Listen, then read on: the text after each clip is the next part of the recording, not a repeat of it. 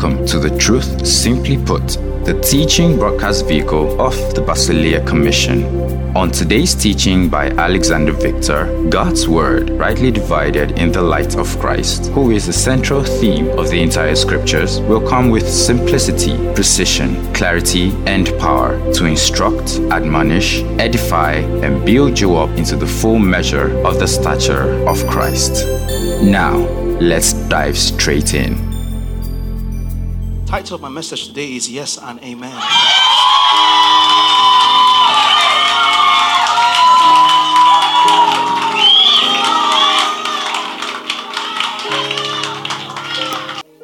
You know, the scripture says that in Deuteronomy 28, and then James also echoes it in the New Testament, that anyone who doesn't fulfill the entirety of the law is placed under a curse. While knowing that nobody could fulfill the entirety of the law. And in spite of the fact that even if you kept all of the law, you couldn't be saved. But if you kept all 622 and you broke one, it says you were guilty of all, and therefore you were under the curse. And so the last word of the Old Testament is the word curse.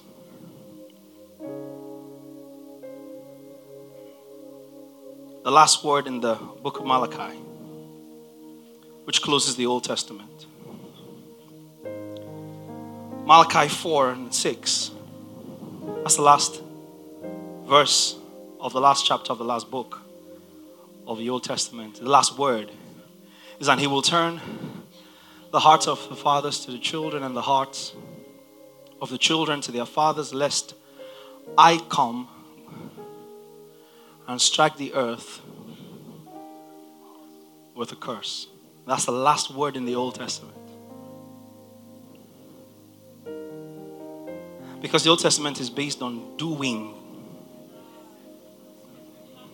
And if you don't do, you are cursed. The last word of the New Testament, Revelation 22:21. It's a good place to start. Revelation 22:21. Put it up. The grace of our Lord Jesus Christ be with you all. What's the last word of the Old Testament? If you don't do it all. What's the last word of the New Testament? Because he did it all. Curse because you can't do it all. Amen because he did it all. Choose your covenant. I choose amen.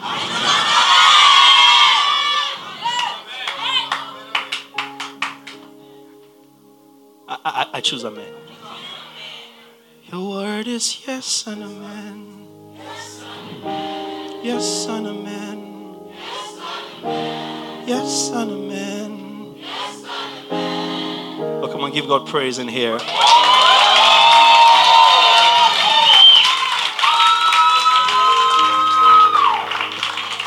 Hallelujah. Praise God forever. I am going to hit you with a lot of scriptures today. I will do everything I can. It's not a promise to not be too tempted by some of the scriptures. Because usually I have what I believe I'm supposed to teach. But then as I'm trying to flesh stuff out, I come upon some juicy bone that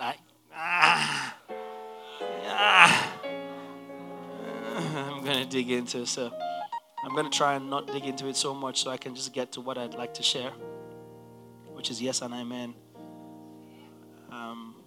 Subtitle, if you like, Standing on the Promises.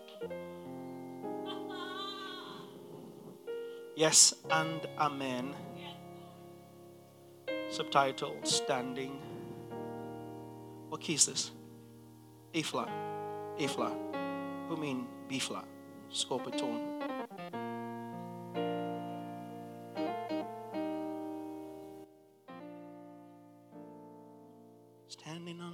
promises of Christ, my King. Through eternal ages let his praises ring. Glory in the highest, I will shout, Emanodobo, and sing. Standing, don't shout, on the promises, says of God. Top again, standing on the promises. Standing on the promises of Christ, my King. Through eternal ages, let his praises ring. Glory in the highest. Ooh, who feels what I feel? Shout and sing. Ooh. Standing on the promises of God. Standing, standing, standing. Oh, standing. Oh, standing on the promises of God, my Savior. I'm standing. I am standing.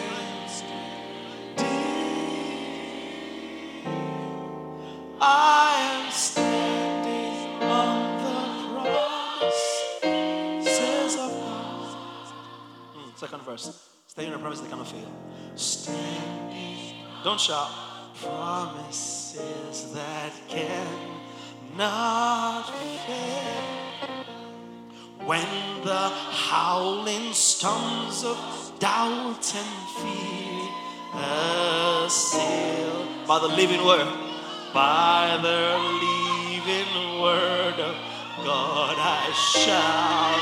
Emokoba barademedos, enakamano mokos, shandabagadadhala. Woo! Do that verse again. Standing on the promises that cannot fail. Standing. Nanome koso vele de meno shapakaro bandes. Epokore pamano po soparandeges. Emindo pakate sibano korebedes. Elindimiku se pakapala embrukande shaparena modokose. Endemiluku se paradekedebe. Anamanoko se paradanamanes. Enepukalena shagadabahanes. Enamanakano sorebesh. Next verse. Standing on the promises I stand. Woo! Shemelenenes. Enamaha.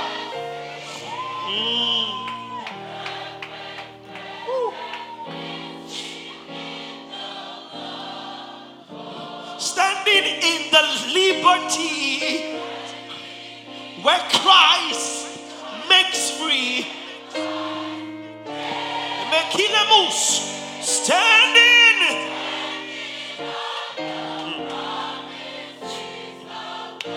Standing on the promises of Christ the Lord. Stand. Pamoso.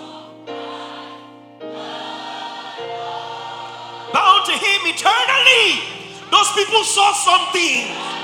They saw something. Oh! Overcoming daily with the Spirit's standing. Woo! The last verse, as loud as you can. Stand. I shall not fail. Listening every moment. Resting in my Savior as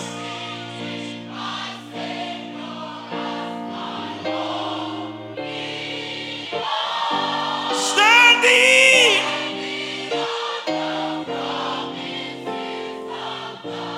As loud as you can. Standing.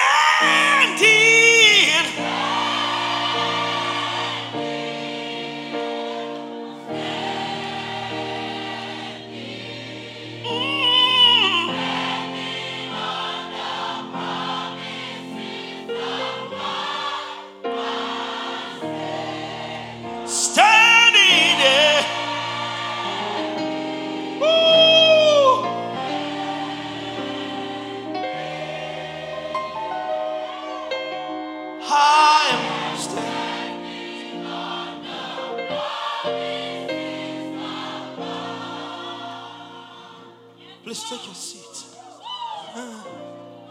When I remember his promises, I shout hallelujah. I remember his promises. When I remember his promises, I shout hallelujah.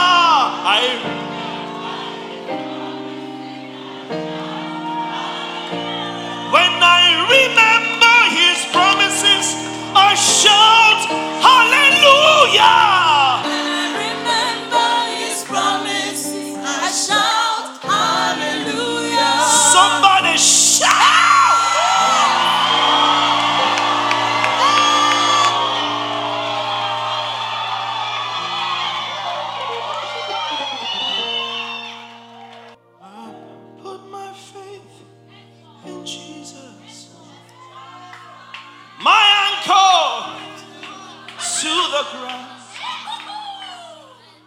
My hope and firm foundation, he'll never let me down. No, no, no. I put my faith my in Jesus, my anchor to the ground. My hope and firm foundation, he'll never let me down. declare it. I put my faith in Jesus, my anchor to the ground, my hope and firm foundation.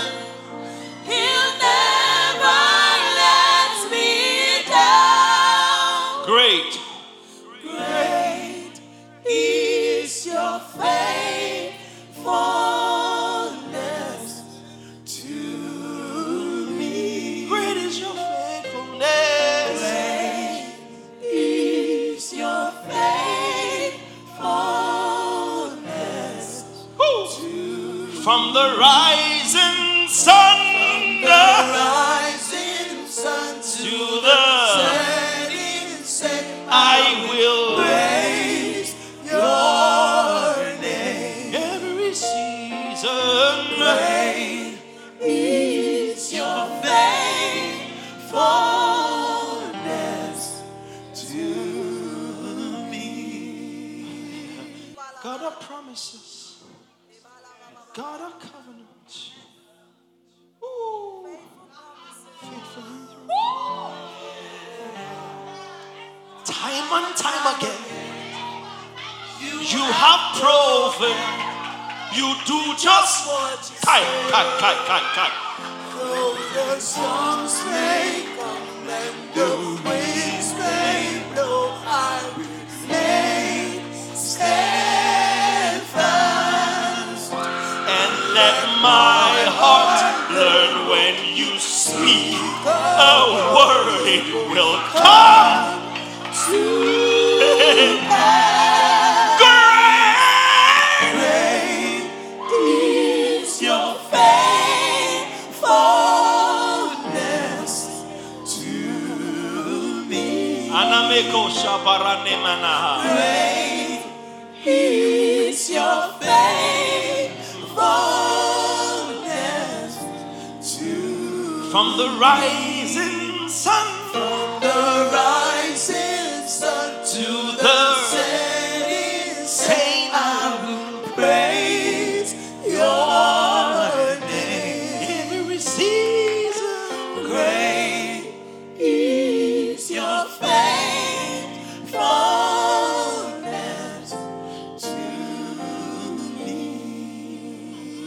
Sit down. My hope is built on nothing less than Jesus' blood and righteousness. Yeah, I dare not trust the sweetest friend, but wholly trust in Jesus' name.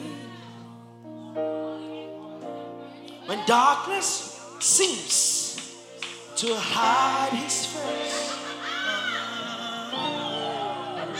I'll rest on his unchanging grace. Yeah, in every heart, and I'm a copapalini nemoko sabada, a cambalado se peranego seba, my uncle.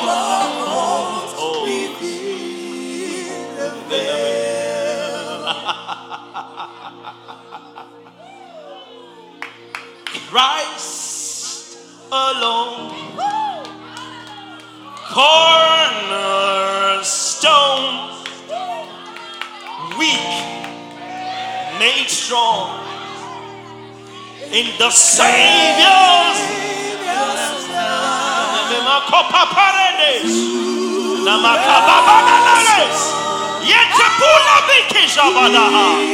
in the Magorebesha. Kambole pisho rodaba.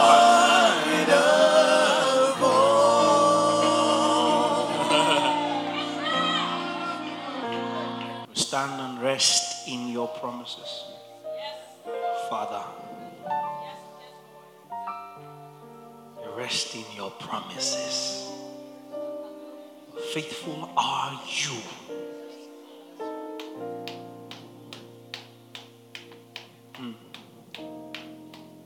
Faithful are you. Faithful are you. Hallelujah.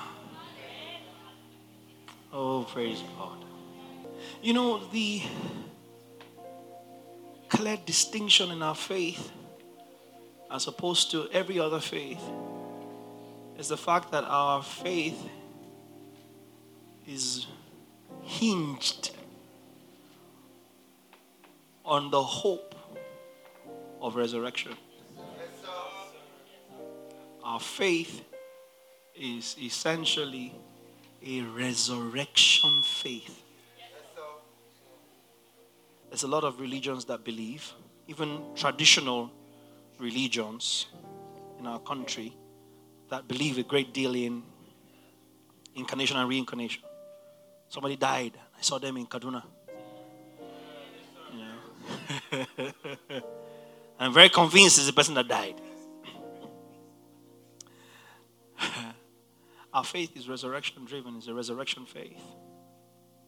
When I was sharing with you guys not long ago, I think it was in UTG, I showed you how that was what got Paul into trouble. It was series 2, right? Series 2. Paul got into trouble not for preaching Jesus is Lord. Not even for preaching that your sins are forgiven. That was not the issue. I mean, it's a cool thing to have your sins forgiven. And for the Israelite Jew who had spent all their life trying to obey the law, by itself, the forgiveness of sin without their effort would have been good news. Should have been good news. Until you introduce the element of resurrection from the dead. That was the contention. And so we hear Paul in Acts 23. Paul is at the Sanhedrin, right? If I go from verse 5, the council, the religious council of the Jews, consisting of those who were far, you see, and those who were sad, you see. Yeah, the Pharisees, the Sadducees, and the scribes, the priests. Then Paul said in verse 5, I did not know, brethren, that he was the high priest. For it is written, you shall not speak evil of a ruler of your people. 6, this was because they had accused him of insulting the high priest.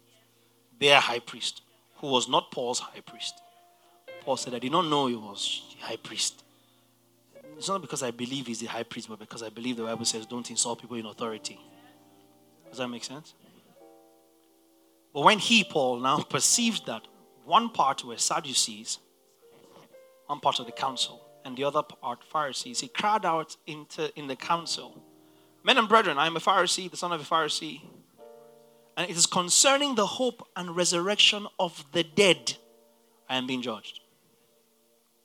That's my crime. It's not preaching the gospel. It's not even preaching Jesus. It's insinuating. that Alexander will be raised from the dead. Because he will. Acts 24, 14 and 15, quickly. I said I will show you a ton of scriptures, not a couple. Acts 26, 5 and Acts 24, I beg your pardon, 14 and 15, and then we'll go to Acts 26. Acts 24, 14 and 15. This is him before Felix, I believe. But this I confess to you, that according to the way which they call a sect.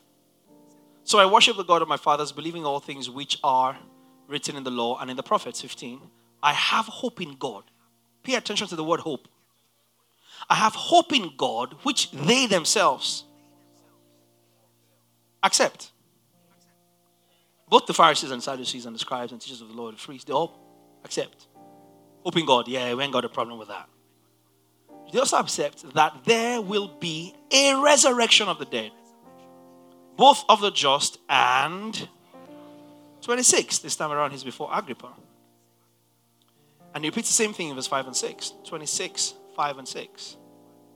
Acts 26, 5 and 6. Same thing, over and over. That's his argument. That's what they're coming against him with. They knew me from the first, if they were willing to testify that according to the strictest sect of our religion, I lived a Pharisee. And now, I stand and am judged for the hope of the promise made by God to our fathers. Colossians 1:5. You'll see some things today. Because of the hope which is laid up for you in heaven, of which you heard before in the word of the truth of the gospel. Hope laid up for you in heaven. Doesn't mean that heaven is the hope. The hope currently is laid up for you in heaven. That the hope is waiting for you in heaven doesn't mean you have to go to heaven to receive it. But currently the hope I've started. Because I don't like calling a scripture and not explaining it to you. Because when time you hear, but the Bible says hope is laid up for us in heaven, and then you say heaven is not the goal. Something is laid up for you in CBN doesn't mean you have to go to CBN to collect it. CBN will have to pay it out for you to receive it. So it's laid up for you in heaven doesn't mean you have to go there to get it. Because makes sense? Okay, so it's laid up for you in heaven. The hope laid up for you in heaven. Hebrews 6 and 1. Hebrews 6, 1. Therefore, leaving the discussion of the elementary principles of Christ, I'm explaining to you that our faith is a resurrection faith, right? Let's go into perfection, not laying again the foundation of repentance from dead works and faith towards God, or faith towards God. Keep going. Of doctrine of baptisms, on laying on of hands, and of resurrection of the dead. You see it there. It's a cardinal point of our faith. What happens, and I taught somewhere that whether we like it or not, the single largest question in the heart of any human being is what happens to me when I die. That's the truth. Argue with your ancestors. That is the biggest question in the heart of every human being. What happens to me when I die? You wish and hope you think you can control what happens to you when you die. Choose the climate conditions of your corpse. Where we're going to bury you. How long you will last before you rot. But once you're in the grave, that's it. You ain't got no control. Hopefully you gave him control.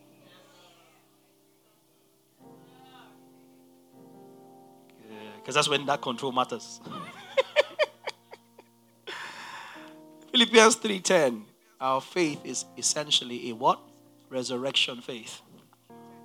Philippians 3:10, I beg your pardon. Yes. That I may know him and the power of his. So you see, over and over, I can show you numerous scriptures that show you that the emphasis of the gospel is resurrection from the dead, not necessarily forgiveness of sins. Don't join the bandwagon of gospel professing believers, sons of God running around saying I'm a New Testament believer, and all their revelation of the gospel is forgiveness of sin. That's elementary. It's so basic, it's embarrassing. It's so basic, it's embarrassing. You're still tossing and turning around and frolicking with the fact that your sins are forgiven. Dude, move on to perfection. Move on to perfection. There's much more to the gospel than just the forgiveness of sins. Forgiveness of sin was a necessary precursor to salvation. Our gospel is driven by the fact that men rise from the dead transformed, and one man proved it. Does that make sense? That's it. Men rise from the dead into an incorruptible, glorious life that is eternal and has the exact nature and quality and substance as God. And that's that person in the holy place at the right hand who did it first. As with him, so with us.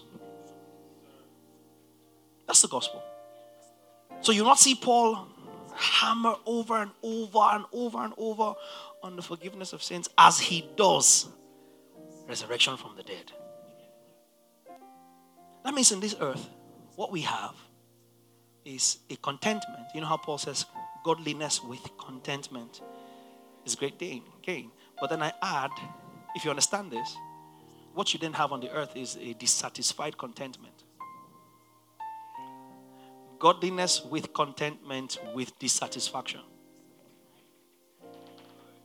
Because if our faith is a resurrection faith, and that quality of life will far outweigh this one, then even though I'm content in this world, I'm looking forward to that world. So I'm content but not satisfied. Does that make sense? So we have a dissatisfied contentment. Because what is to come is better. Right? So we're holding on until we lay hold of. Make sense? Hebrews 6 and 18. Hebrews 6:18. That by two immutable things, in which it is impossible for God to lie, as his word or his promise and his oath, we might have strong consolation who have fled for refuge.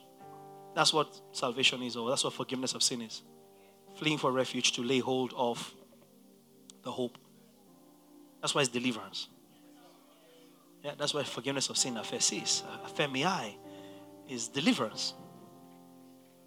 Is being redeemed. Yeah, ransomed from somewhere. Taken away so far that you cannot ever be threatened by what you were delivered from. That's fleeing for refuge.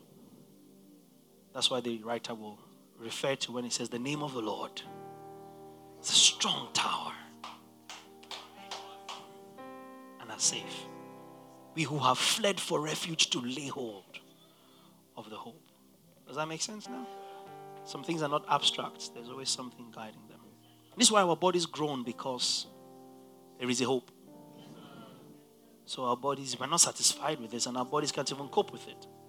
Romans 8:22-25. For we know that the whole creation groans and labors with birth pangs together until now. Not only that, but we also, who have the first fruits of the Spirit, even we ourselves groan within ourselves, eagerly waiting, because we're not satisfied with this. Eagerly waiting for the adoption, the redemption of our bodies. For we were saved in this hope. Can you see that? But hope that is seen is not hope. For why does one still hope for what he sees? But if we hope for what we do not see, we eagerly wait for it with perseverance. So creation is groaning. We ourselves are groaning because we have a hope. So our hope is in what? The resurrection. Our hope is in the resurrection. Our faith is in Christ. Our hope is in His resurrection. Right? Because you have faith in the person and you have hope in the promise. Yeah. You have to believe in a person and believe in the person's capacity to then be able to hope for what the person says he can deliver. So hope is linked to a promise that has been pledged to you, that you can lay hold of only because you have believed in the person and therefore his capacity is not in question. Does that make sense? So now if Abigail Arok gave me a check for $1 million right now, I will be troubled. I know scripture says, do not be troubled. But I will be extremely troubled because I will feel like if I dared step into the bank, they're going to look at the check and say, can you give me one moment, please?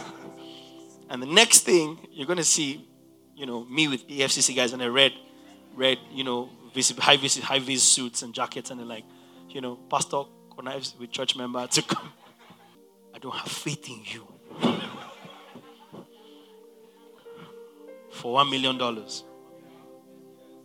Therefore, any hope I placed in your ability to give me $1 million is baseless. Does that make sense?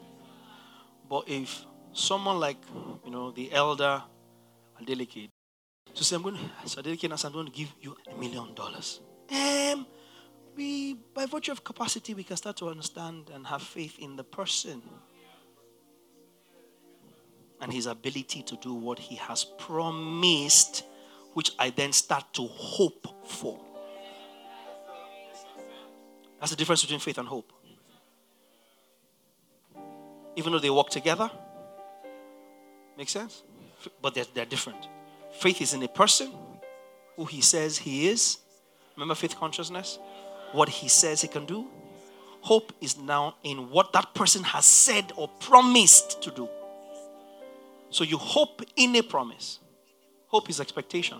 Elpizo in the Greek. E-L-P-I-Z-O. But pronounced elpidzo. Elpizo, that's hope. It's the same word translated trust, interestingly. Yeah, same word. Elpizo. You hope in a promise. Somebody walks out and says, I'm going to give you an iPhone 14 Pro. You look at the person and you're like, okay. All right. And then sometimes you've responded with answers like, well, when I see it. Does that make sense? Why have you said when I see it? Because you don't exactly have faith in the person. So you don't handle the hope with so much expectation.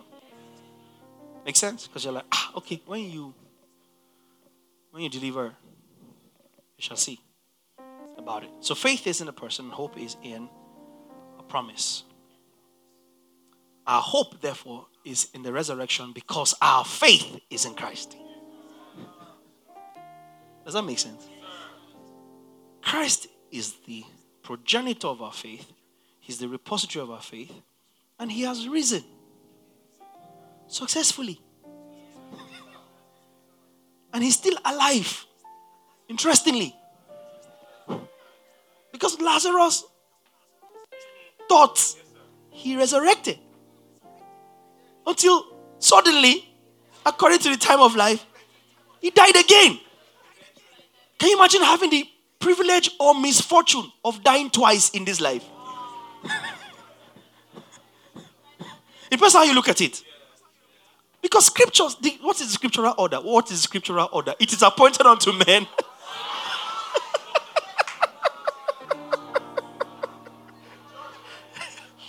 How many times are you supposed to die? Once. That's the natural order. So that's why I said either misfortune or blessed. Depends on how you look at it. You died once. They brought you back to life so you can die again. Sir, you did not enjoy resurrection. You are proof, sir, that this human life is a failure. Lazarus wasn't brought back to life as anything more than a type and a shadow on the one hand and an antitype on the other. One, men can be brought back to life, but it wasn't given to you. We just raised you back from that your death into your same life. as proof that we have power to raise people from the dead into another life. But I didn't give you that other life now because this is happening on this side of the cross.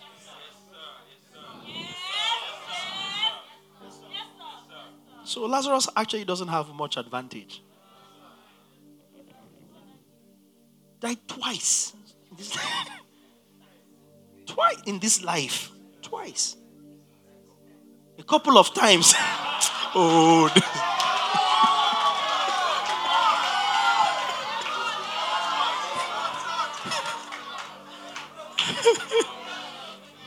Died a couple of times. Talith, Jairus' daughter, died a couple of times. The widow's son died a couple of times. Dorcas, Tabitha, died a couple of times. What a tragedy.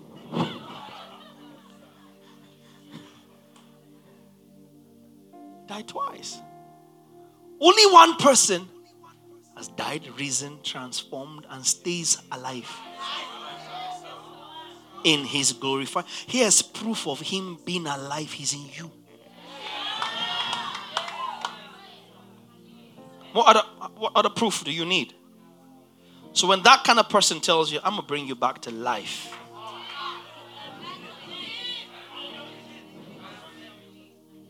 So we have faith in the person and we have hope in what he has promised to do for us. Does that make sense? Our hope, the entirety of our hope is hinged on the resurrection. Ours is a resurrection faith. That's when we'll all be made perfect, right? Now, Israel, I put here, Israel enjoyed conditional blessings tied to their moral obedience, and that was sad. But it was a token of what was to come. If you will. If you don't, there's a token. We have the blessing. And therefore, we have or have access to the blessings. Do you understand that now? We have the blessing, and therefore we have the blessings, or therefore we have access to the blessings. We have the hope, and then we have hope. We have the promise, and then we have promises. And we have the promise, and we have promises. Are you here? So our hope is twofold then. That's what it means. That's what it means. Our first hope would be what? Resurrection, which is our primary hope. Yes? Primary hope. Jesus has received it. And he prayed to receive it, or shall I say he worked to receive it for us. Yes. We are not praying to receive it. Eternal life, resurrection, we're not. He has prayed. He is interceding, and we saw last week that he is the intercession because he is the sacrifice. But look at this in Psalm 16, 8 to 11. Jesus, I said, walked for it. Prayed for it. Psalm 16, 8 to 11.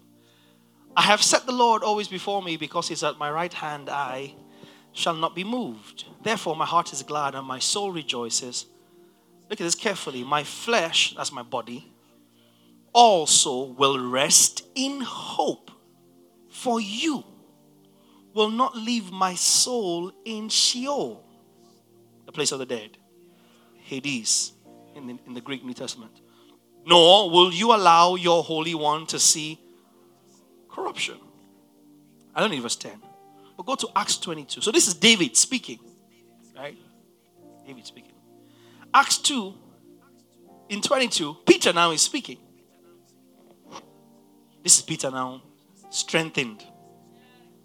Remember from last week? When thou art strengthened, strengthen thy brethren. Because I prayed for you that your faith fail not. And this is Peter's first act of public ministry post-cross.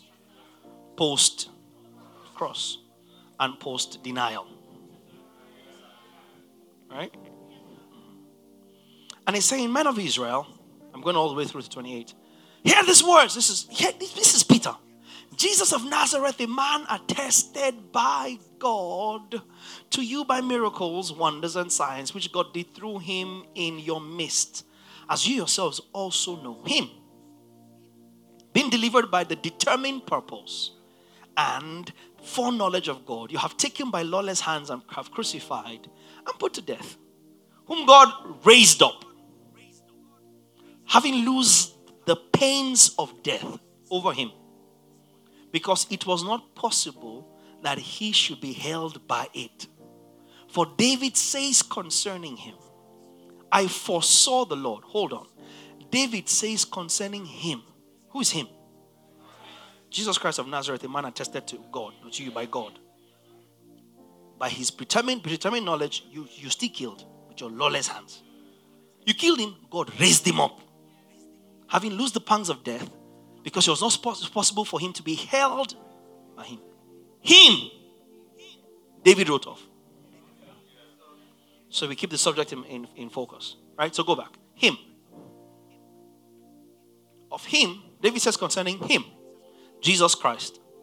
David wrote and said of Jesus, I foresaw the Lord always before my, quoting Psalm 16, before my face. For he's at my right hand, that I may not be shaken. Keep going. Therefore my heart rejoiced. Are you seeing this now?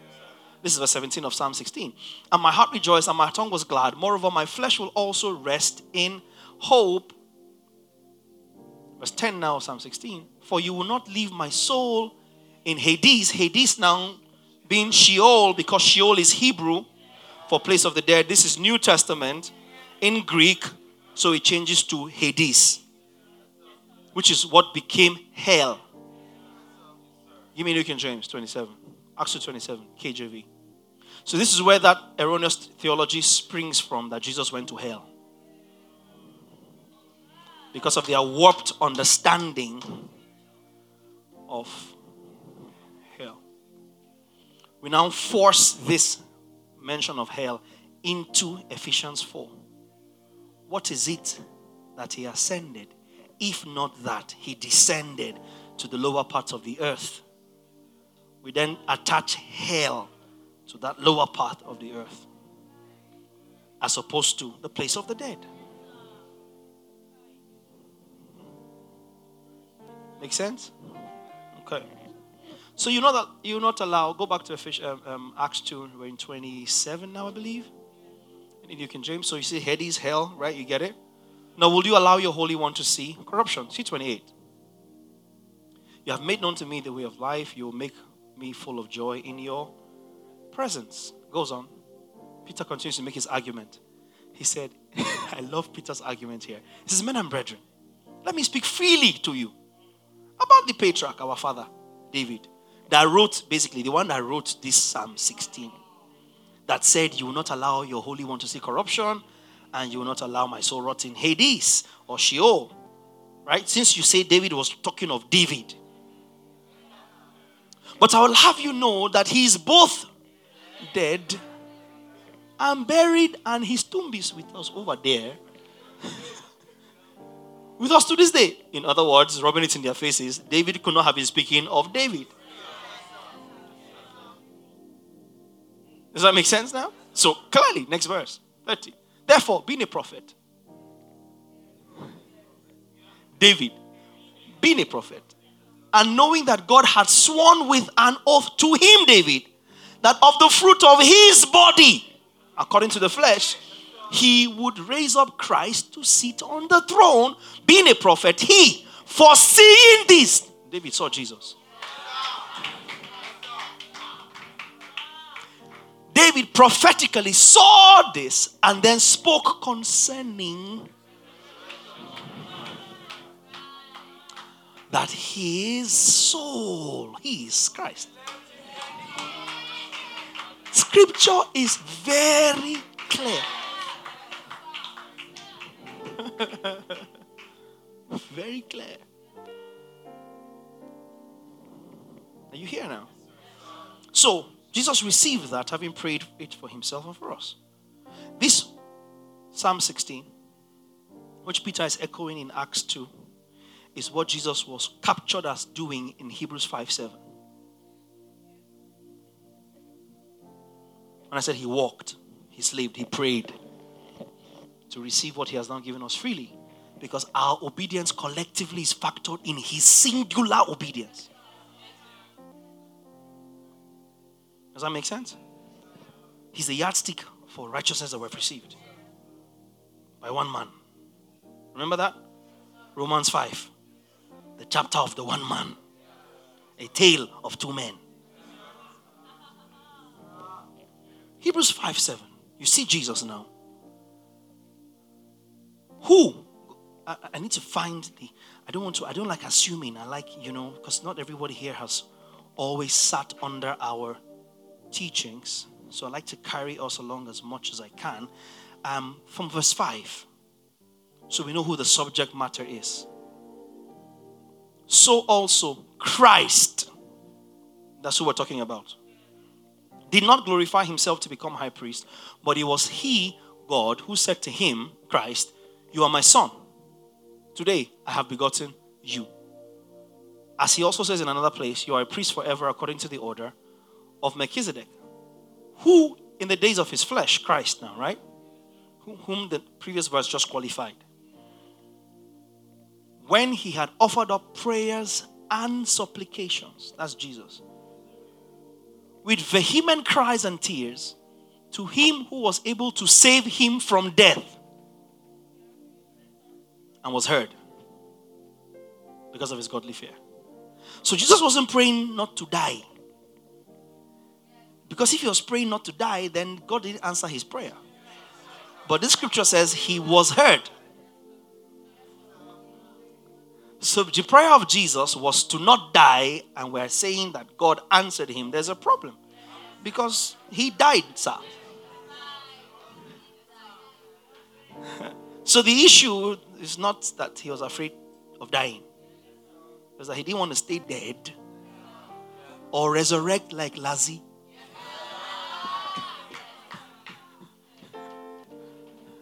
Does that make sense? Huh? Because what was he locking into? You will not allow your Holy One. You will not leave my soul in. So he's praying. This is what you... Because I came in the volume of the book. The book says, Prophet David said, now it's time for me to die. Don't tell me this is the end. Save me from death is different from save me from dying.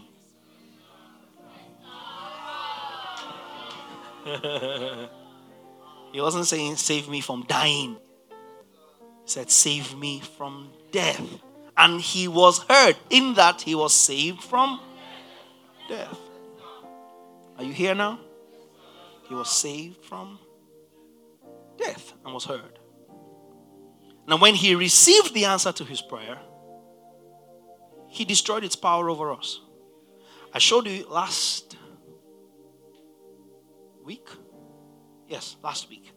About how sometimes because you're reading something after a fact, it can mention something ahead because at the time it's been written, it had already happened, even though in the narrative being written to you, it hasn't happened yet. Right? So I showed you just now Hebrews 5 and 7. But go back to Hebrews 2 and 14. You'll see what then happened when his prayer in chapter 5 was answered. Right? Hebrews 2 and 14. Inasmuch then, as children have partaken of flesh and blood, he himself likewise, as Christ, shared in the same, that through death he might destroy. Stay in this. Go back. Follow carefully. Chapter 5 says, he prayed to him who could save him from death. This verse in Hebrews 2 says that he through death might destroy. So if death was going to destroy the works of the devil, why would Jesus be praying to not die?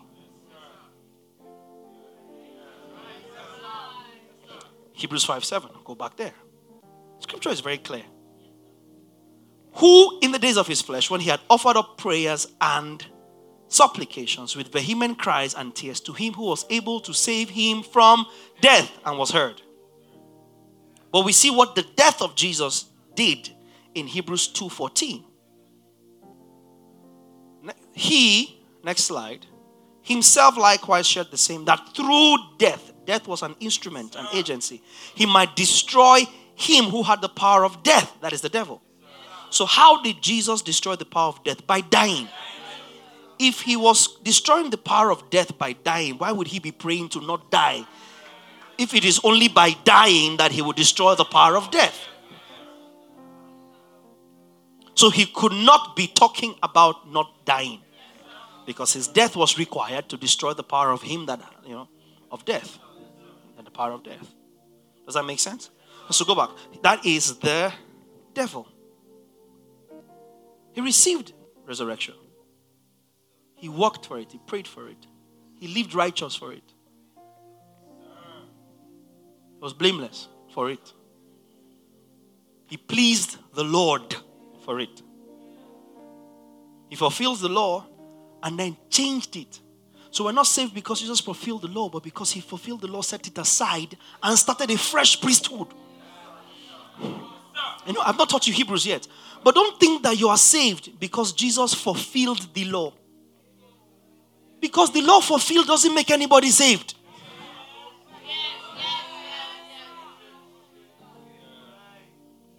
Do you understand what I just said?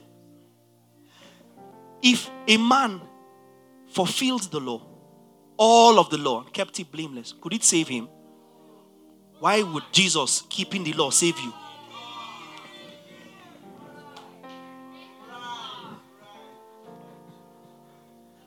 Nobody is justified by keeping the law. Galatians 3, Romans 3. So he kept it so that he could be on right moral standing to set it aside. And install the priesthood with the law by which he, the priest, saves you.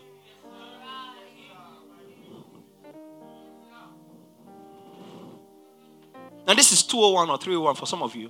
For some of you, it doesn't even make any sense. And I don't blame you at all. Depends on where you came in.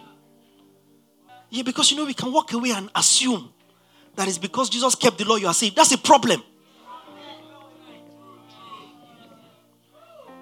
Because Jesus kept the law as a man, not as God.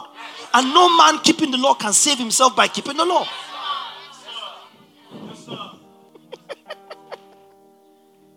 We'll deal with that when we explore Hebrews. But he couldn't have broken the entire law, treated it with levity as though it didn't matter, and change it and become a priest of a different order. No, he did everything the law required of a man. Ask the Lord, have you finished now? Have you got anything on me left? By me, I mean me. Do you have anything? Is there anything else you require? The Lord was like, no. He's like, get out. He sets aside the first that he might. So that's it. You have satisfied everything you want from man. You have gotten it. Are you happy now? And then he establishes the one that saves. Of which he is the high priest of our confession. I love God's word.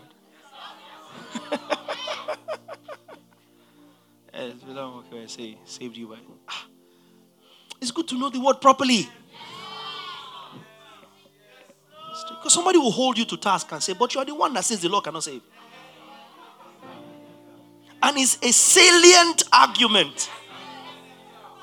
We're not dummies because we're believers. Do you know sonship is the height of intellect in the earth? Hey, sonship. Sonship is the height of IQ in the earth. If you grasp the fullness of your sonship in the earth, that's superior living. Yes, sir. Your processing goes to a whole other level. Your ability to process. Once you're able to link all of scripture together and see yourself in the volume of the book. In the eyes of the Son.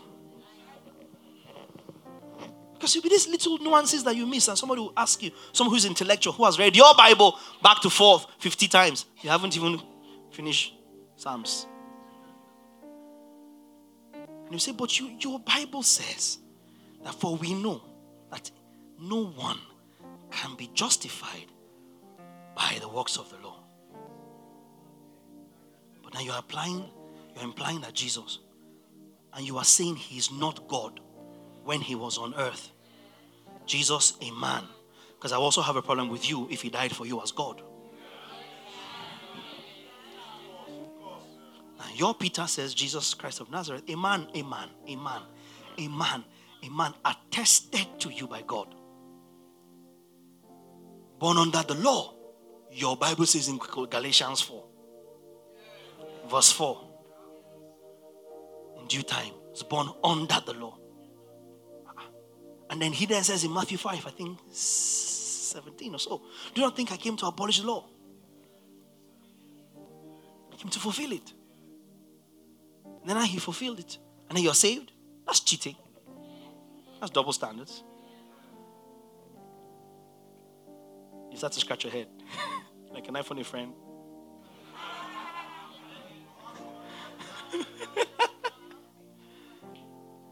You understand that now? So he fulfilled it, set it aside, and create and enact the new priesthood. It is the new priesthood that saves. Everybody say it. 1, 2, go. It is the new priesthood. Yes, because that priesthood is the priesthood of the new covenant. It's in that new covenant that he remembers sins no more. Yeah, old covenants, your sins were keepered. We cover it for 1 year. It's waiting for you next year. Waiting for you. Taking away happens in the new covenant by the new priest. Amen. That's the promise. That's the blessing. That's the hope. 1 Peter 1:4. Are you learning anything? Yeah. 1 Peter 1:4.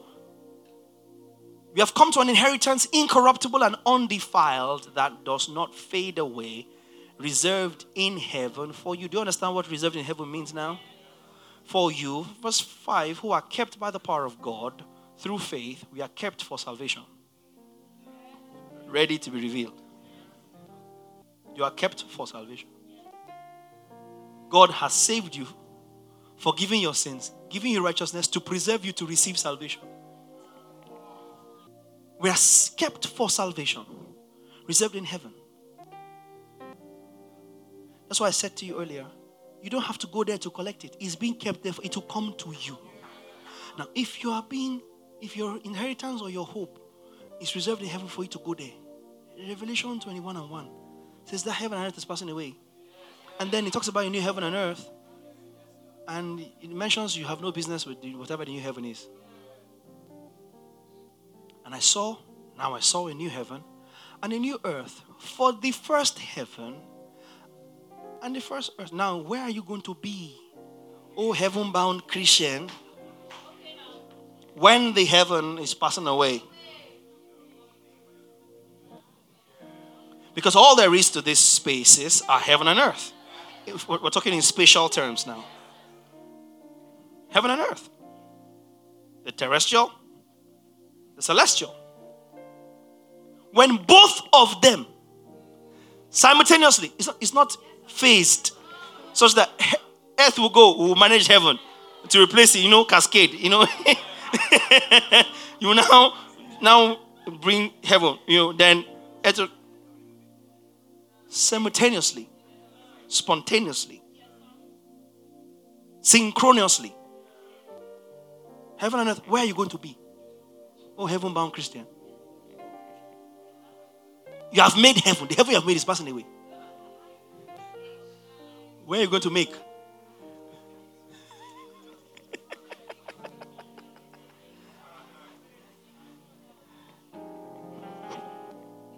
Because we told you in scripture that he made us to sit together with him in heavenly places in Christ. You ignored in Christ. You are chasing geographical location.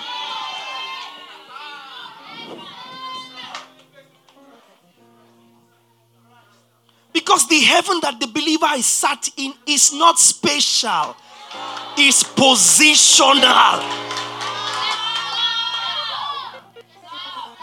The heaven that the believer is sat in is not in terms of space. It's not in terms of geography. It's in terms of position. Sat together in the heavenly places which are in. The heavenly that matters is the one that is in. Christ. Not the geographical address.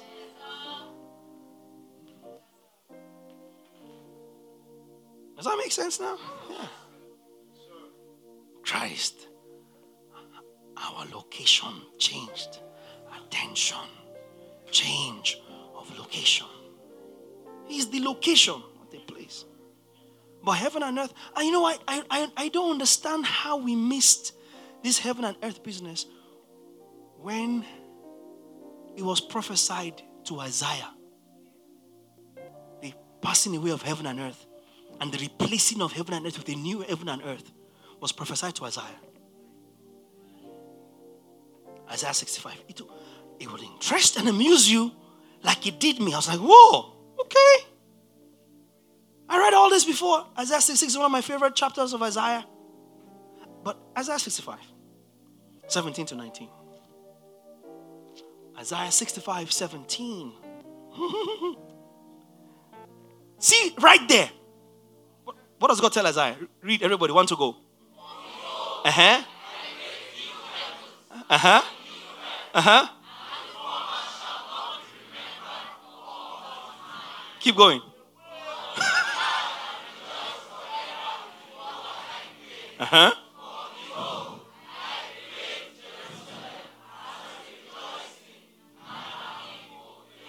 Verse 19.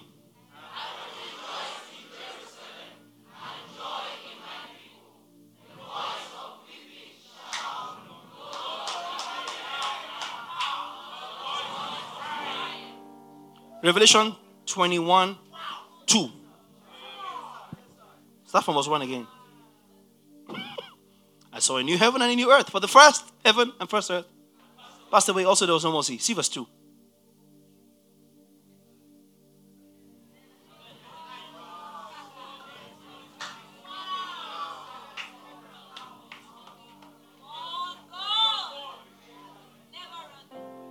Isaiah 66, 22. Isaiah 66, 22. Look at this. In passing though, but it's heavy. It says, for as the new heavens and the new earth which I will make shall remain before me, says the Lord, so shall your descendants and your name remain. Now you can fix it on, so shall your descendants and your name remain, and miss that crucial line. For as the new heaven and the new earth which I shall make, quoting 65. So it's never been hidden. Now we just know send.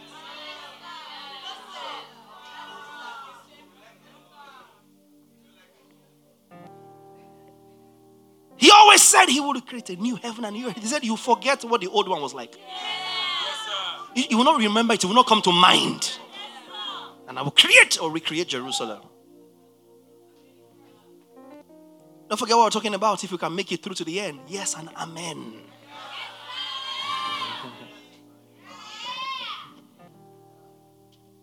Always promised it.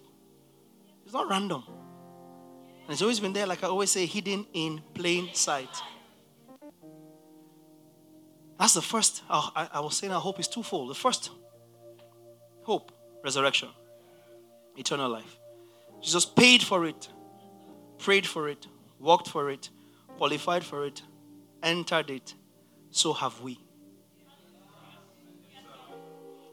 It has to be by the one man's obedience. It has to be by the one man's.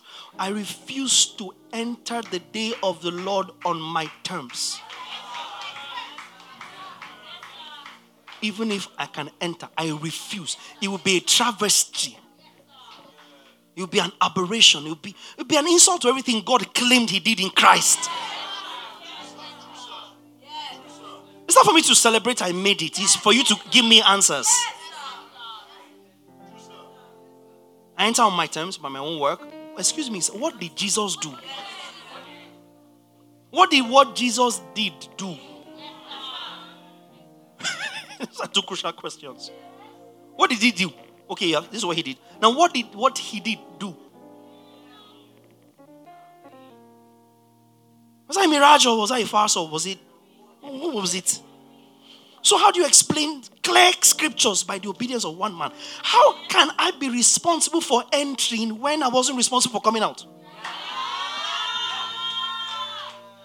I thought this was between Adams. What is my business in it? I'm not the firstborn of anything in this kingdom. In this kingdom, I'm secondborn. My mom gave birth to me firstborn. That's her problem. That has no bearing on the kingdom. In the two kingdom dispensations, there are two firstborns. The first Adam, the last Adam. This whole thing is between two Adams, two firstborns. And none of them apply to me. I'm just an unwilling, unfortunate beneficiary of the first and a fortunate, blessed beneficiary of the second. So if I didn't participate, I didn't eat no fruit, I didn't deal with no serpent, I didn't disobey no, why am I having to be called a sinner after the order of Adam? Okay, I agree. It is prototokos, right? It's one person, you pass it on to the one person. Once the one person is corrupted, I agree, no problem. Then you now give birth to another Adam. The Adam now, I was not there. You called him, this Adam did not only eat of the tree of life, this Adam is called the tree of life. Then he fulfills all the righteousness. He ticks all the boxes, crosses the I's and dots the T's.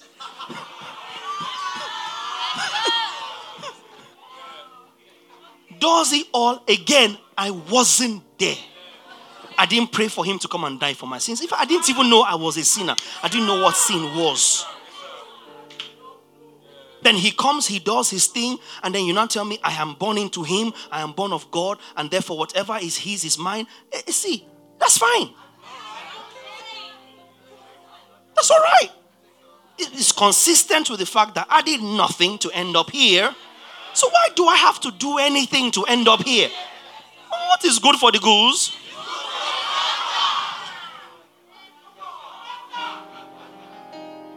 I did nothing to be a sinner. Why are you trying to make life complicated and tell me I must do something to receive and keep my salvation? Well, I did nothing to receive and lose.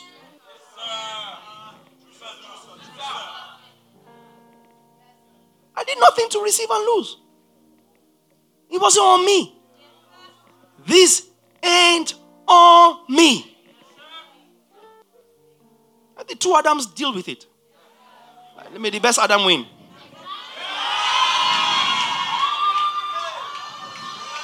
And the best Adam already won.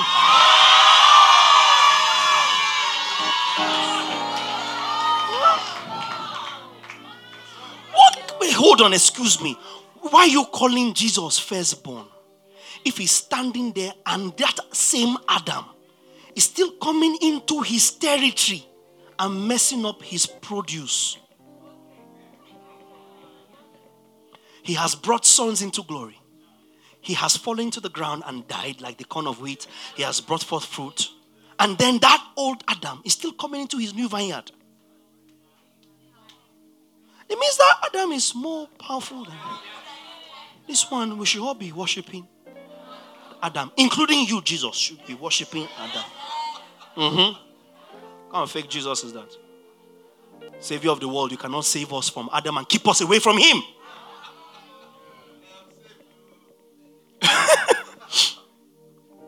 But not our Christ.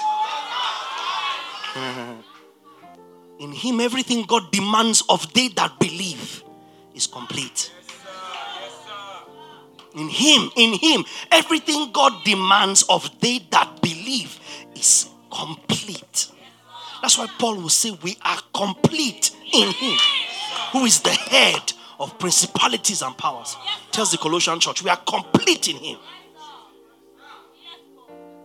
Colossians 2 somewhere, we are complete in him, 9 or 10. Find it. We are complete in him. In him. You are complete in him. Very important. Very important. It's done in him. There's no different standards. And I know I get animated whenever I say this, but because I think that's how it is. That's how it is. You must be aggressive with the particulars of the gospel. It must be. The charlatans can't be louder than us. Can't be louder than us. We didn't. That's why whenever I vex. Whenever I get that vex. How can I not have had anything to do with Adam? Nothing. Gave birth to me. He said, in sin, my mother conceived me. How manage? How manage?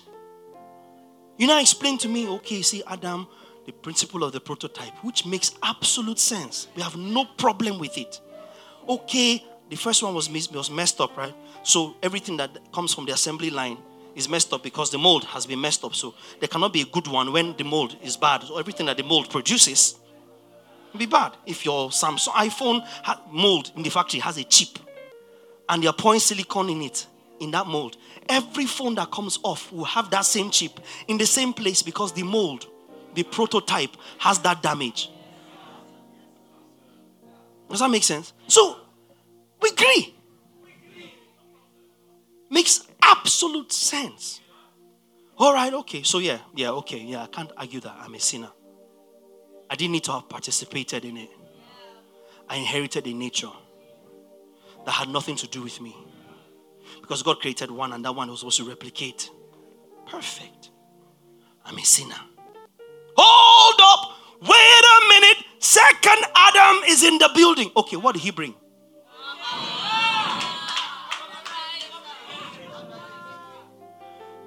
Obeyed God. What does that have to do with me?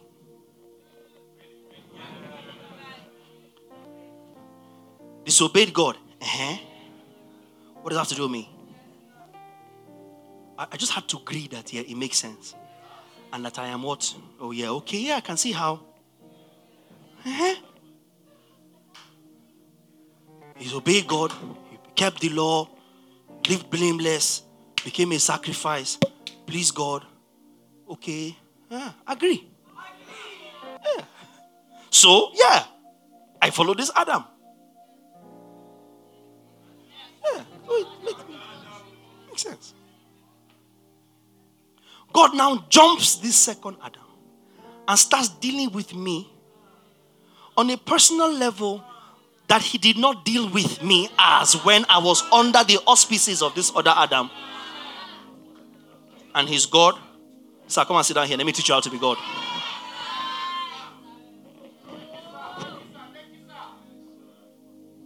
Why are the standards different? Because they are not. Two men. So our obedience is captured in his. No, we're not performing for. We're performing from.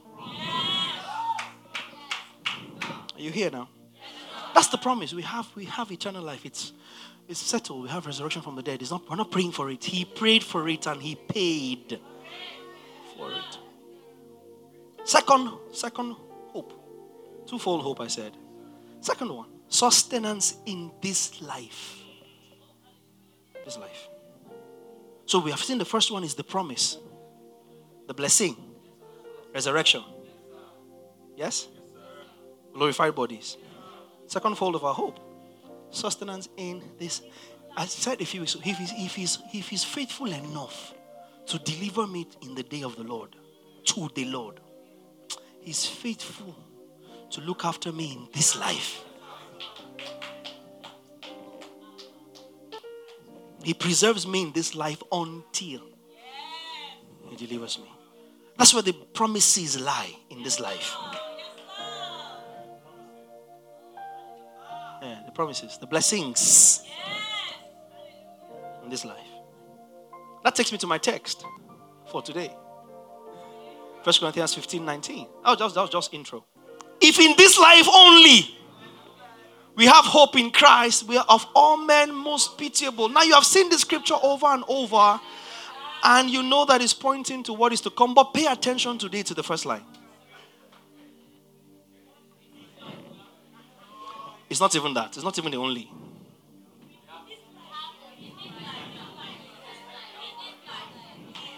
We have hope in Christ in this life.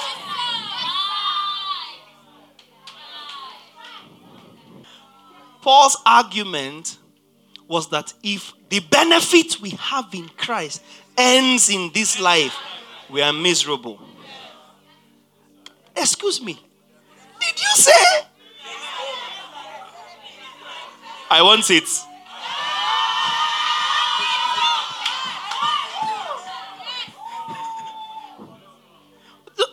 Support, can you slow down? Let's look at this verse critically. If in this life only we have hope in Christ, wherefore men miss. Oh, okay. We have hope in Christ. Please.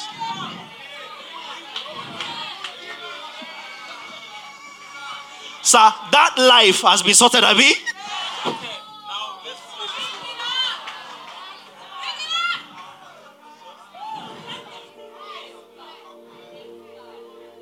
Oh, really? We have hope in Christ in this life. I like it.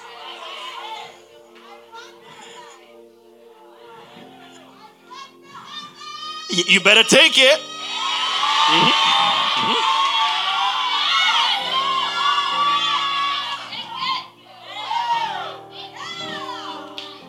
It's breaking news.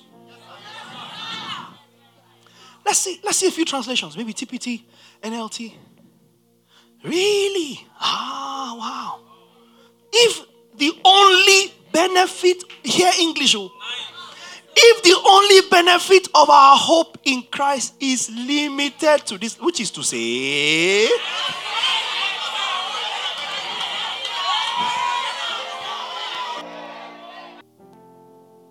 if the only benefit of our hope in Christ is limited to this, so benefit our hope in Christ, this life on.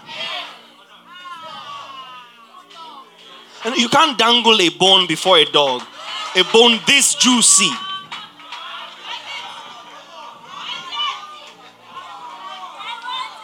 A bone this juicy. That was what? TPT? Let's see the message.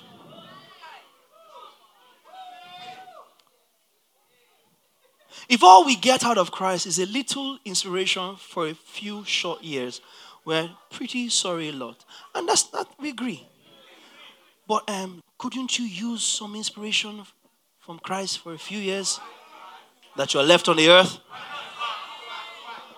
NLT, genius. You don't want some inspiration in this life that only Christ provides.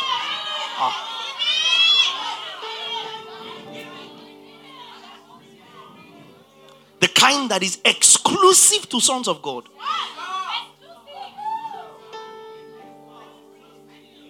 NLT. Wow. And if our hope in Christ is only for this life, so Jesus has sorted out the future hope. Blessed be his holy name. Hallelujah. Let's go to 2 Corinthians. Let me walk this a little bit. 2 Corinthians 1. I need verse 10, but let's go from verse 8. Somebody say in this life. Why would Paul say in Galatians 2, I am crucified with Christ. Nevertheless I live. Yet, not I that lives, but Christ who lives in me. And the life I now live in the flesh. This life, I live by the faith of the Son of God, who loved me and gave himself for me. This life cannot be a waste simply because you have received that life. In fact, that life you have received, you should pipe eternity into time and cause this life to count because of that life. You should. We're not liabilities on the earth because we're waiting for eternal life. We're just here waiting. You are pilgrims. You're just passing through. No! If you're just passing through, Paul had no rights to have done anything he did. He too should have just passed through and will not hear of him. Don't disturb us. But he came, he made his mark, he shook the earth. And then he's telling you, don't worry, just you're a pilgrim. Just pass through, just get along. Scriptures don't teach that. And the same church is telling somebody, you are stealing. Stop stealing, go and walk.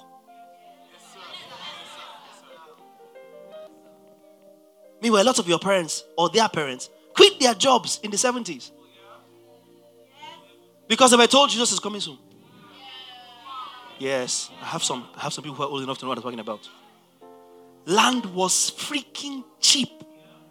Our parents refused to buy. Because why are you gathering worldly possessions? Jesus himself got a nice condo in Capernaum. By the seaside. Nice breeze and everything.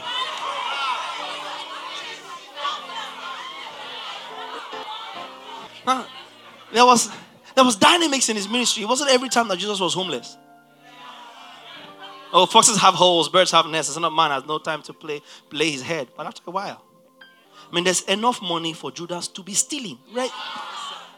On a regular.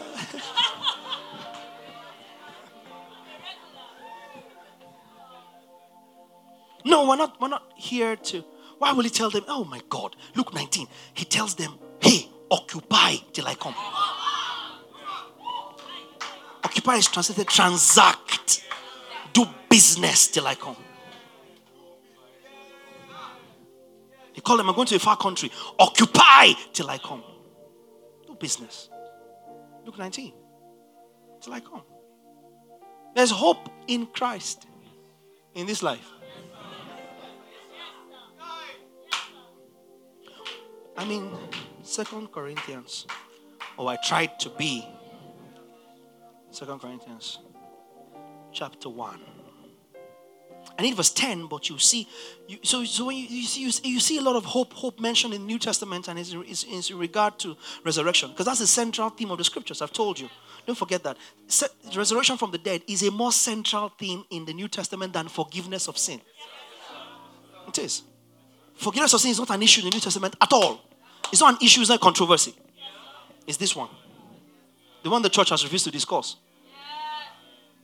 Or teach or talk about or understand. But hope is often always referred to with regards to resurrection from the dead. However, that's the major hope.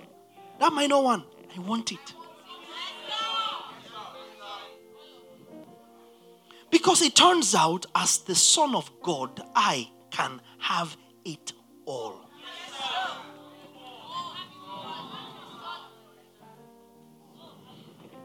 That's what differentiates me from a slave. And if I can have it all, I shall. I shall. Let me try again. 2 Corinthians 2. 2 Corinthians 1. I need verse 10, but I'll go from verse 8 for context. For we do not want you to be ignorant, brethren, of our trouble, which came to us in Asia. That's in Turkey. Today's Turkey. That part of where they were was Turkey. All of Turkey was run over by the gospel before believers went to sleep and Christianity took over. That we were burdened beyond measure. See, this is Paul talking about this life. This life. We were burdened beyond measure, above strength, so that we despaired even of life. Yes, we had the sentence of death in ourselves. It was that bad. Now, according to Bible history, there's a few places in Acts 19 and Acts 20 where Paul is referring to the adversities that he encountered in Ephesus and somewhere else that could be placed in the timeline of this inference. Doesn't matter to me. What matters to me is that in this life, the guy was having issues. And that we should not stay up there, stay there. We had a sense of death in ourselves that we should not trust, mark the word trust, ourselves, but we should trust in God who raises the dead. Stay here. He was not talking about resurrection from the dead. He said we have issues. Oh, we were buttressed. Okay, you know what? Go back to verse 8. Give me, I don't know, TPT, NLT. Give me a modern translation. We are in 2 Corinthians 1:8. 2 Corinthians 1:8 from verse 8. This is what TPT. Brothers and sisters, come to. You need to know about the severe trials we experienced. This is in the flesh. While we were, beautiful. TPT actually says Western Turkey.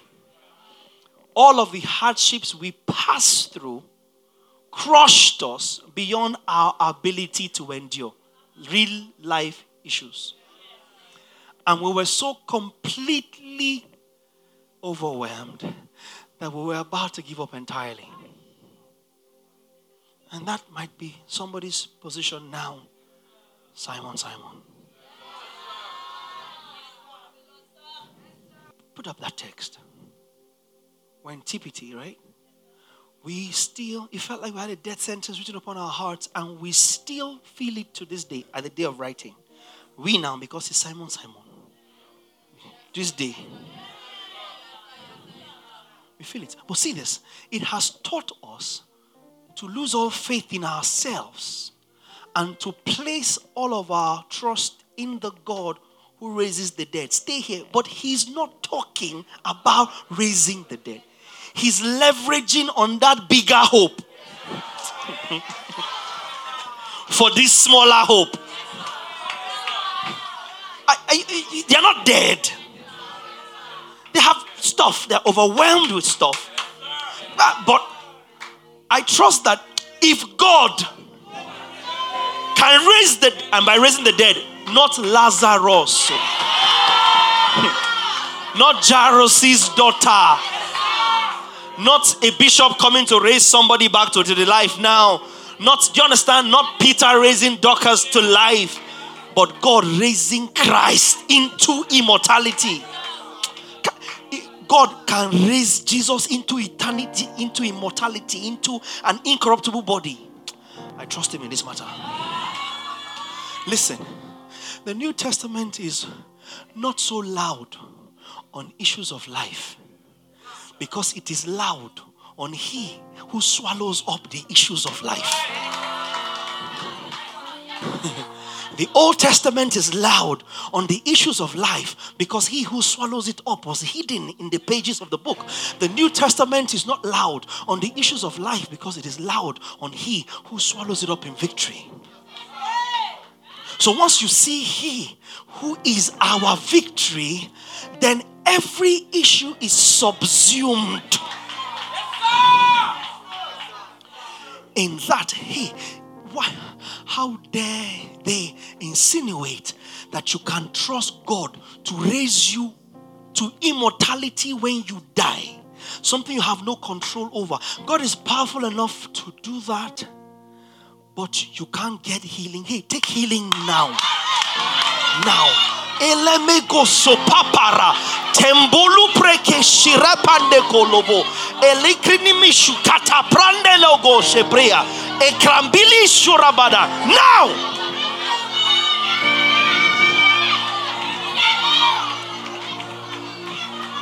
Now.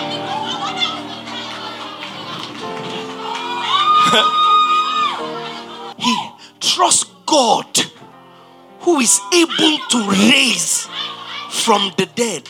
Not, I repeat, not Lazarus. Not raise you back as you were before you died. No, that's when the scripture is talking about resurrection, it's not talking about returning to the same life you had. That is not, listen, what we have referred to as resurrection is not resurrection, it's life extension. We recalled you. Isn't that what Hezekiah prayed for? And he preempted his death. And then before he died, he was given 15 years. The same difference. Just that one died before he came back and continued. The other one tried to avoid dying and was successful. Life extension until he died again. And he's able to raise from the dead.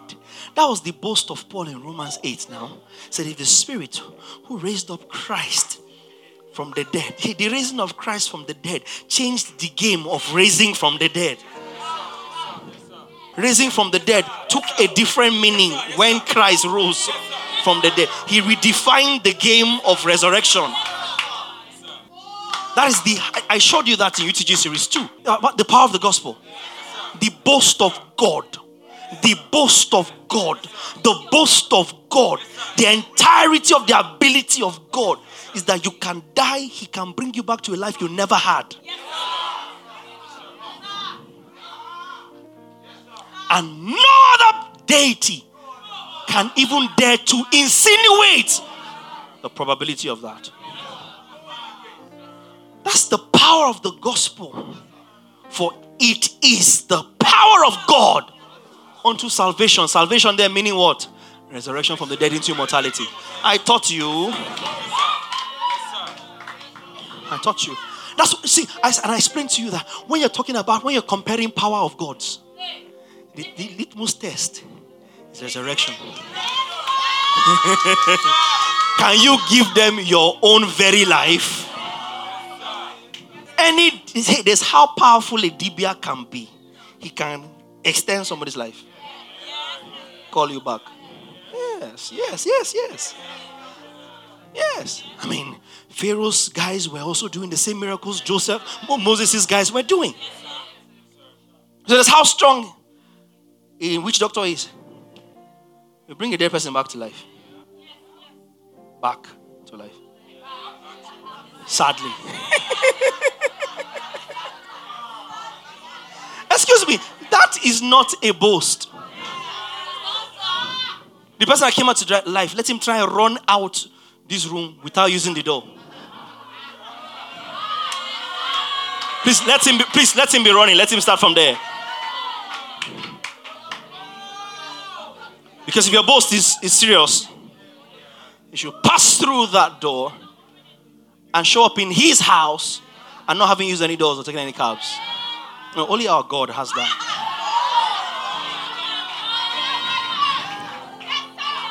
And if your deity managed to do that and he passes through my house, he will freeze that person. Because power past power is not a joke. So you manage to teleport, you're passing my house, you will freeze or burn. So God is able to do that. And God is not trying to convince you He's able. Jesus is all the convincing you need. Infallible proof. He's all the evidence you need. What is the guarantee you have that? Look at Jesus. Glorified. So you don't see Paul talking about people that don't have children or have sicknesses or have that, but you see him drawing from that hope for this hope. I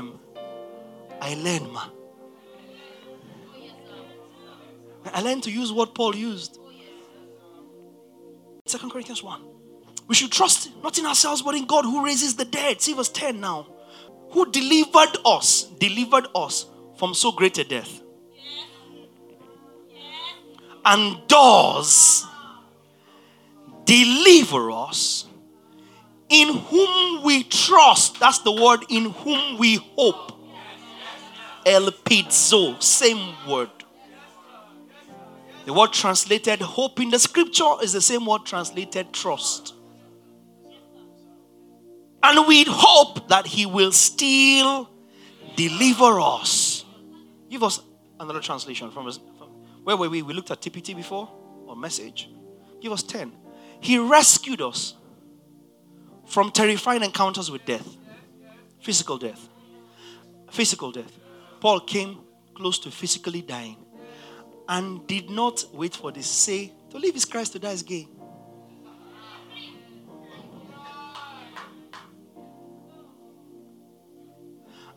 Or die. I die. But he knew, assignment not yet complete. I can't die.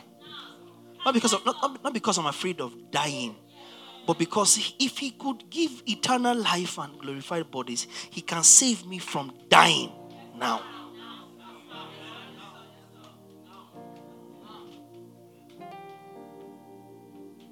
He can. He can. I want to say something. I don't know if you guys can handle it. Honestly, I don't think. The confidence that you have as a son of God, it's me, Alexander Victor. If I'm going to die before he returns, I will know and I will tell you. My last message will be explicit to let you know I'm done.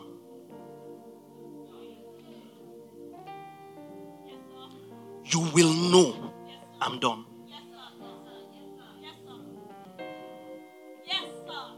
And you will mourn my absence, but you will not be shocked that I went because you knew I was done. Now, it doesn't matter how we go. Whether we jam a tree, whether we crash, whether we sleep, it doesn't matter to me. You're dying. That's not what matters to me.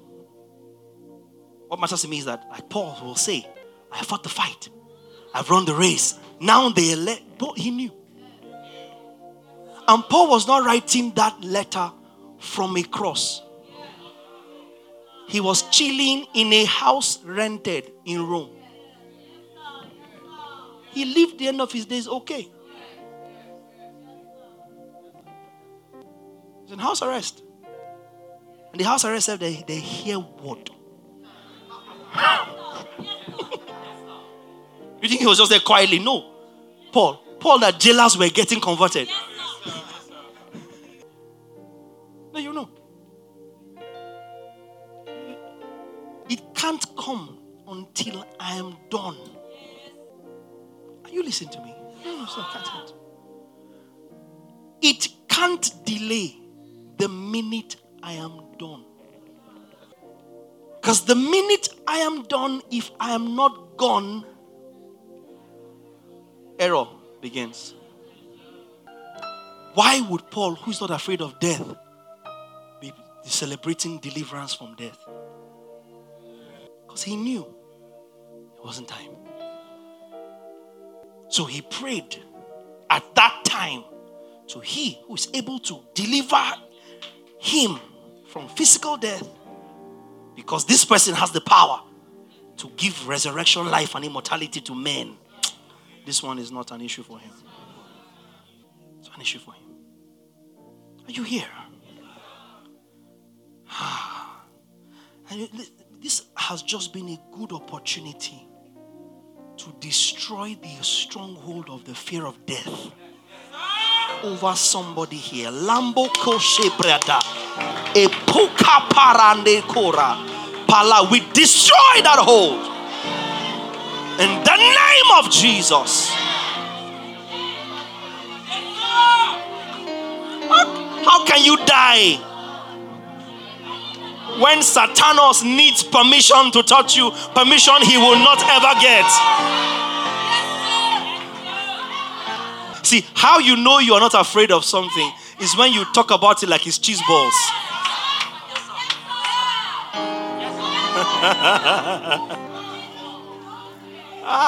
Somebody became afraid. Why is Pav talking like that? Because death has no hold over us. We are fearless. We are fearless. We are fearless. My elder brother defeated death. So all of you have, what are you feeling like in heaven? There's only one son. We are coming for you. And he too is like, I'm waiting for you. Because he holds it in trust for you. Yeah, in trust. His joy is bringing many sons into glory. So if God can do that, that's a powerful God. You can deliver us from wicked and... Are you getting the flow? Hebrews 13:6. Hebrews 13:6. Hebrews 13:6 is echoing Psalm 118 verse 6. I showed you a few weeks ago. The Lord is my helper. I shall not fear. What can man do to me? Romans 15:31. I'm just showing you scriptures of the precious promises we have. Hebrews calls them great and precious promises we have. Romans 15:31. He's saying to them to pray for him that he may be delivered from those in Judea who do not believe, and that my service for Jerusalem may be acceptable to the saints. He was traveling somewhere and he was praying. He had hopes that when the church prayed for him, he would be delivered from unbelievers and that his service to Jerusalem will prosper. That's hope. That's hope that when the church prays, God will do something. Make sense? 2 Corinthians 1 and 12. Back to that text where 2 Corinthians 1 and 12. Just a few scriptures I'm showing you and then I'll be done. For our boasting is this, the testimony of our conscience that we conducted ourselves in the world in simplicity and godly sincerity, not with fleshly wisdom, but by the grace of God, and more abundantly toward you. More abundantly towards you. Philippians 4 and 6 and 7. Philippians 4, 6 and 7. Be anxious for nothing, but in everything by prayer and supplication, with thanksgiving, let your requests be made to God. I need verse 7. And, that's a promise, the peace of God, that's a big promise, which surpasses all understanding, will, somebody say will. Will. Guard your hearts and minds. Whew, that's a good one. That's a good hope for this life. Peace of God that passes all understanding. Constantly guard your hearts and mind in Christ Jesus. Ephesians 3:20. Now to him who is able to do exceedingly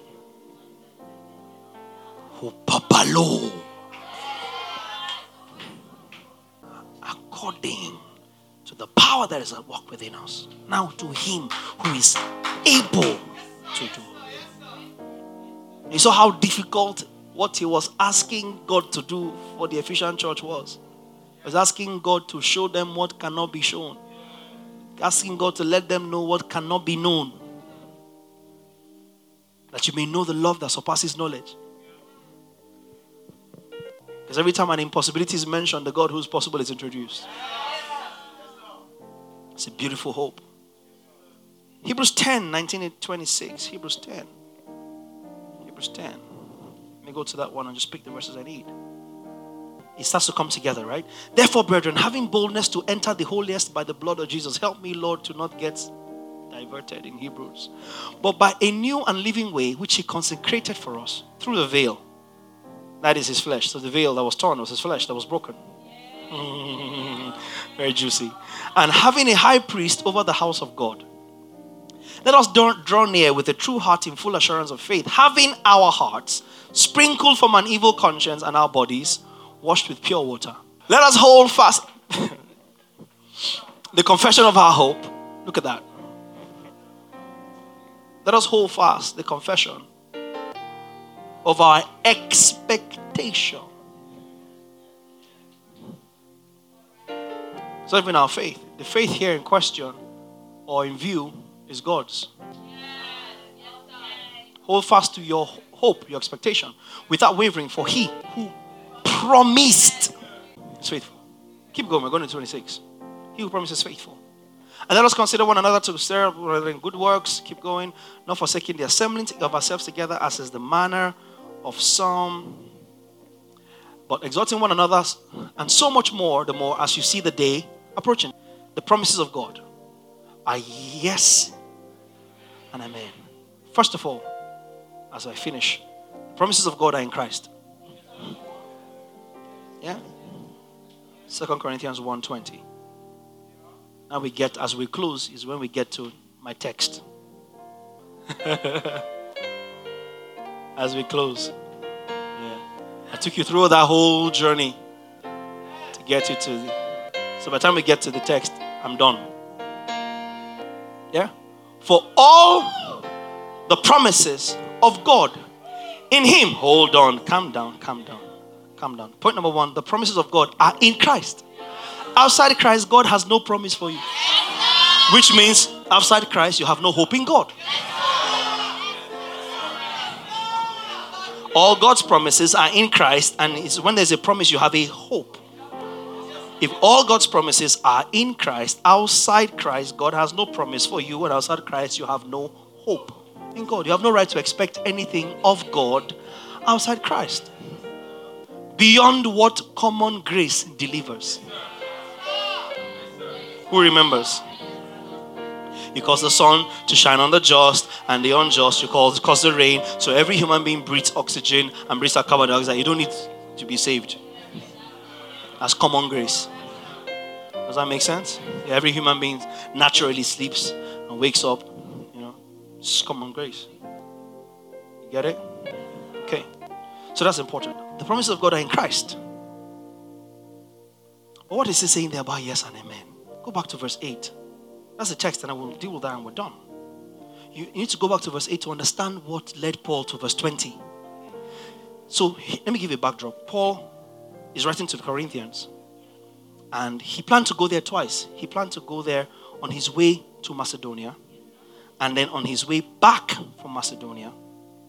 And they had gotten wind of the fact that he was going to come through there twice, so they would get a double blessing, right? And then plans change, and he announces in that letter that he's no longer coming. And apparently, I told you 1 Corinthians was a reply to a letter they had sent to him. It's actually his second letter to them. And then in chapter 1 there, he's arguing. Obviously, he had heard that they had complained that Paul said he's not straightforward.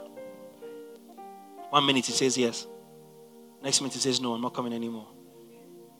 He starts telling them, he says, no, but I'm not yes or no like some of you think. I'm yes. Because he that called me is a yes guy. All right, let's read from verse 8. Give me NLT let's try NLT. 2 Corinthians 1. We think you ought to know, dear brothers and sisters, about the trouble we went through in the province of Asia. We were crushed and overwhelmed beyond our ability to endure, and we thought we would never live through it. Right? 9. We think you expected to die. Verse 10. We've gone through this. Verse 10. And learn to rely on God who raises the dead, and he did rescue us from mortal danger, and he will rescue us again. We have placed our confidence in him, and he will continue to rescue us. 11. And you are helping us by praying for us. Then many people will give thanks because God has graciously answered so many prayers for our safety. That's a good promise and a good hope. We can say with confidence and clear conscience that we have lived with a God-given holiness and sincerity in all our dealings. We have depended on God's grace, not on our own human wisdom. That is how we have conducted ourselves before the world and especially toward you. Our letters to you have been straightforward, and there is nothing written between the lines and nothing you can't understand. I hope someday you will fully understand us, even if you don't understand us now. You can see why I sound the way I sound sometimes. Then on the day when the Lord Jesus returns, you will be proud of us in the same way we are proud of you. Since I was so sure of your understanding and trust, I wanted to give you a double blessing by visiting you twice. You see that now? Keep going. First on my way to Macedonia, and then again when I returned from Macedonia. Then you could send me on my way to Judea. You may be asking why I changed my plan. Then he starts to question them based on the report he had received. Do you think I make my plans carelessly? Do you think I'm like the people of the world who say yes when they really mean no? And if this is not instructive to you, believer, when they really mean no? That's the backdrop. 18. As surely as God is faithful, our word to you does not waver between yes and no. 19. For Jesus Christ, the Son of God, does not waver between yes and no. Do you understand the argument now? He's the one whom Silas, Timothy, and I preached to you, and as God's ultimate yes. He always does what he says. That's what leads to verse 20. For all of God's promises have been fulfilled in Christ with a resound. So the promises of God in Christ, I first told you the promises of God are in Christ. Because the promises of God are in Christ, they are yes. That means if Jesus paid for it, we have it. The promises of God in Christ are yes. The promises of God in Christ are, which are yes, are also amen. You know, amen is one of the few words in Bible language that never, hardly ever changes, regardless of language. Amen is from amen, or amin in the Hebrew, which is actually a prayer that says, it is so, or let it be so. Translated into Latin from the Vulgate, translated into Greek in the Septuagint, translated from Greek into Arabic, and from Arabic into English as amen. Same word. And the promises of God in Christ are yes and amen.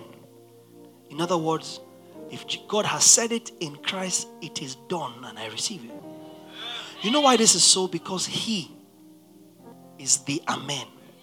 And 2 Corinthians 1 is not the only time that it mentions that. Revelation calls Him the amen. Revelation 3:14. Thank you, Father. Revelation 3:14. Write this letter to the angel of the church in Laodicea. This is the message from the one who is the amen. The faithful and true witness. The beginning of God's new creation. The amen of God. So when the New Testament ends with amen, who did he end with?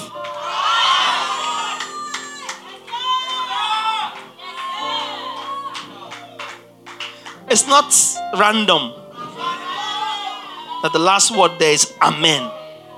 Done. Christ. All Christ. He is the amen.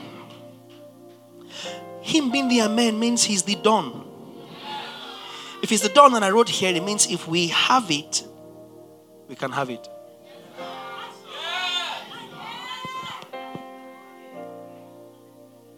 If we have it in Christ, vitally, positionally rather, then it means we can have it vitally. And I'm taking mine. Once you see that amen is Christ, and this is where I'm done, then you realize that amen with consciousness is probably the biggest and the most potent prayer a believer can ever pray. A believer can just get up, fixate on God's promises, and shout, amen.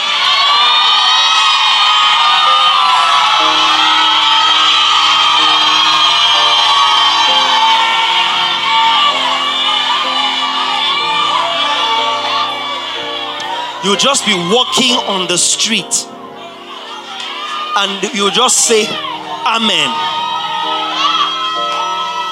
And things will change because amen is not the end of a prayer.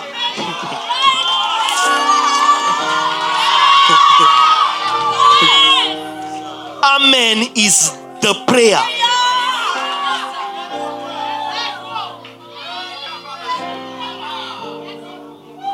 So when the Son of God, the believer, consciously says, amen, you invoke everything God is in Christ according to His will in your life. That means today becomes the last day you will use amen as punctuation. Or casually, or as merely the end of a prayer. It is placed at the end of a prayer because it gives expression to the prayer. It is the prayer. In other words, what amen is doing at the end is, Father, we thank you for this. We give you glory. All you're doing is just listing the promises. What matters most in the prayer is amen. But we think that what matters most is our words and our words. No. It's not this. What matters, the prayer, the actual prayer is the amen. The actual invocation is amen. The consciousness you have of all God is able to do in Christ is amen. Amen is you looking at everything God has done and saying, yes, it is so. So what you're doing is just walking around and literally letting God's word, his precious promises, wash over you. And as you gain consciousness, amen. The moment you forgive my word, the moment you amenize it, it activates in your life because you have shown consciousness of what God promised you. And most prayer is prayed in desperation and frustration. Not in persuasion and conviction. Not in consciousness. But the moment you grow in consciousness and you know he is the yes. So here's how I think the TPT or NLT puts 2 Corinthians 1:20. He says, and through us, Jesus says amen. So he's the amen. But when we say amen, it is Jesus releasing the energy of yes in our amen. For all of God's promises find their yes of fulfillment in him, right? And as his yes and our amen ascend to God, we bring him glory. So his amen as resounds from us. His yes, promises are sorted. But the consciousness of the activation in your life is hinged on your amen. So that when you say amen to his yes, and he is the amen. Give us other translations. You said it, I believe it. For as many, go on, as many as the promises of God in Christ, they are all answered yes. So through him, Christ, we say our. So when we say amen, we're echoing the position of Christ over God's promises to us in Christ. When we say amen, we are echoing our position in Christ over God's promises to us in Christ. Christ's duty over all God has promised us is yes. As long as it is what God has promised us, as long as it is contained in his will, the position of Jesus is what? It's never yes and. Paul argued it. 2 Corinthians 1. I cannot be yes and no when Jesus is not yes and no. So if it has to do with what God has promised me, the position of Jesus to the will of God for my life is always yes. That is a big promise. The position of Jesus to everything God has promised me. In other words, I even know what Jesus is praying.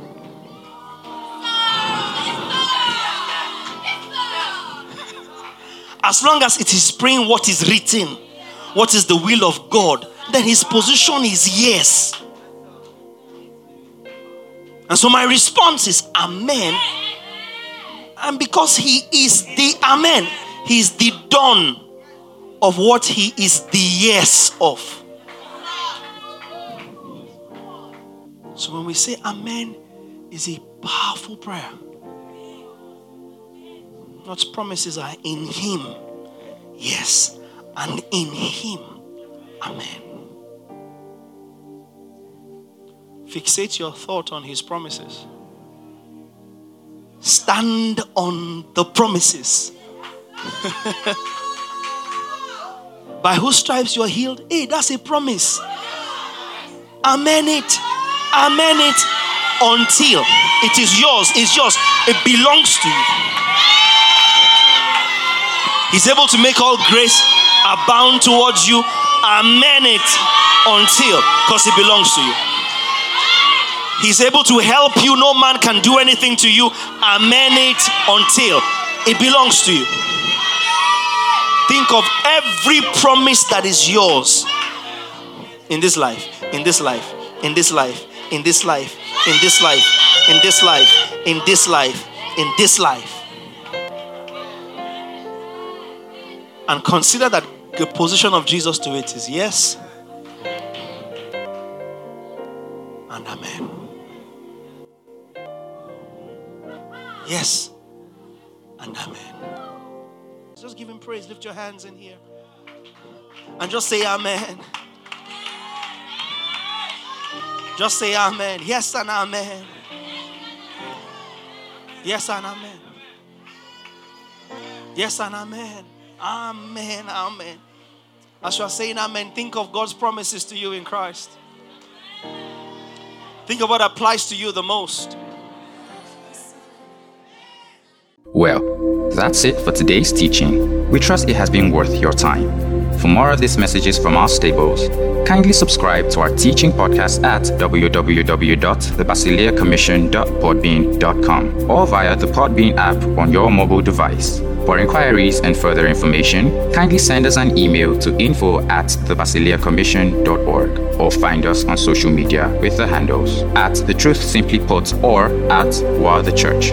You can also send us an SMS, call us, or connect with us via WhatsApp on +234 70 881 8864. Finally, if you would like to give to support the work that we do, kindly follow the Patreon link in our podcast or contact our office for details. Thank you.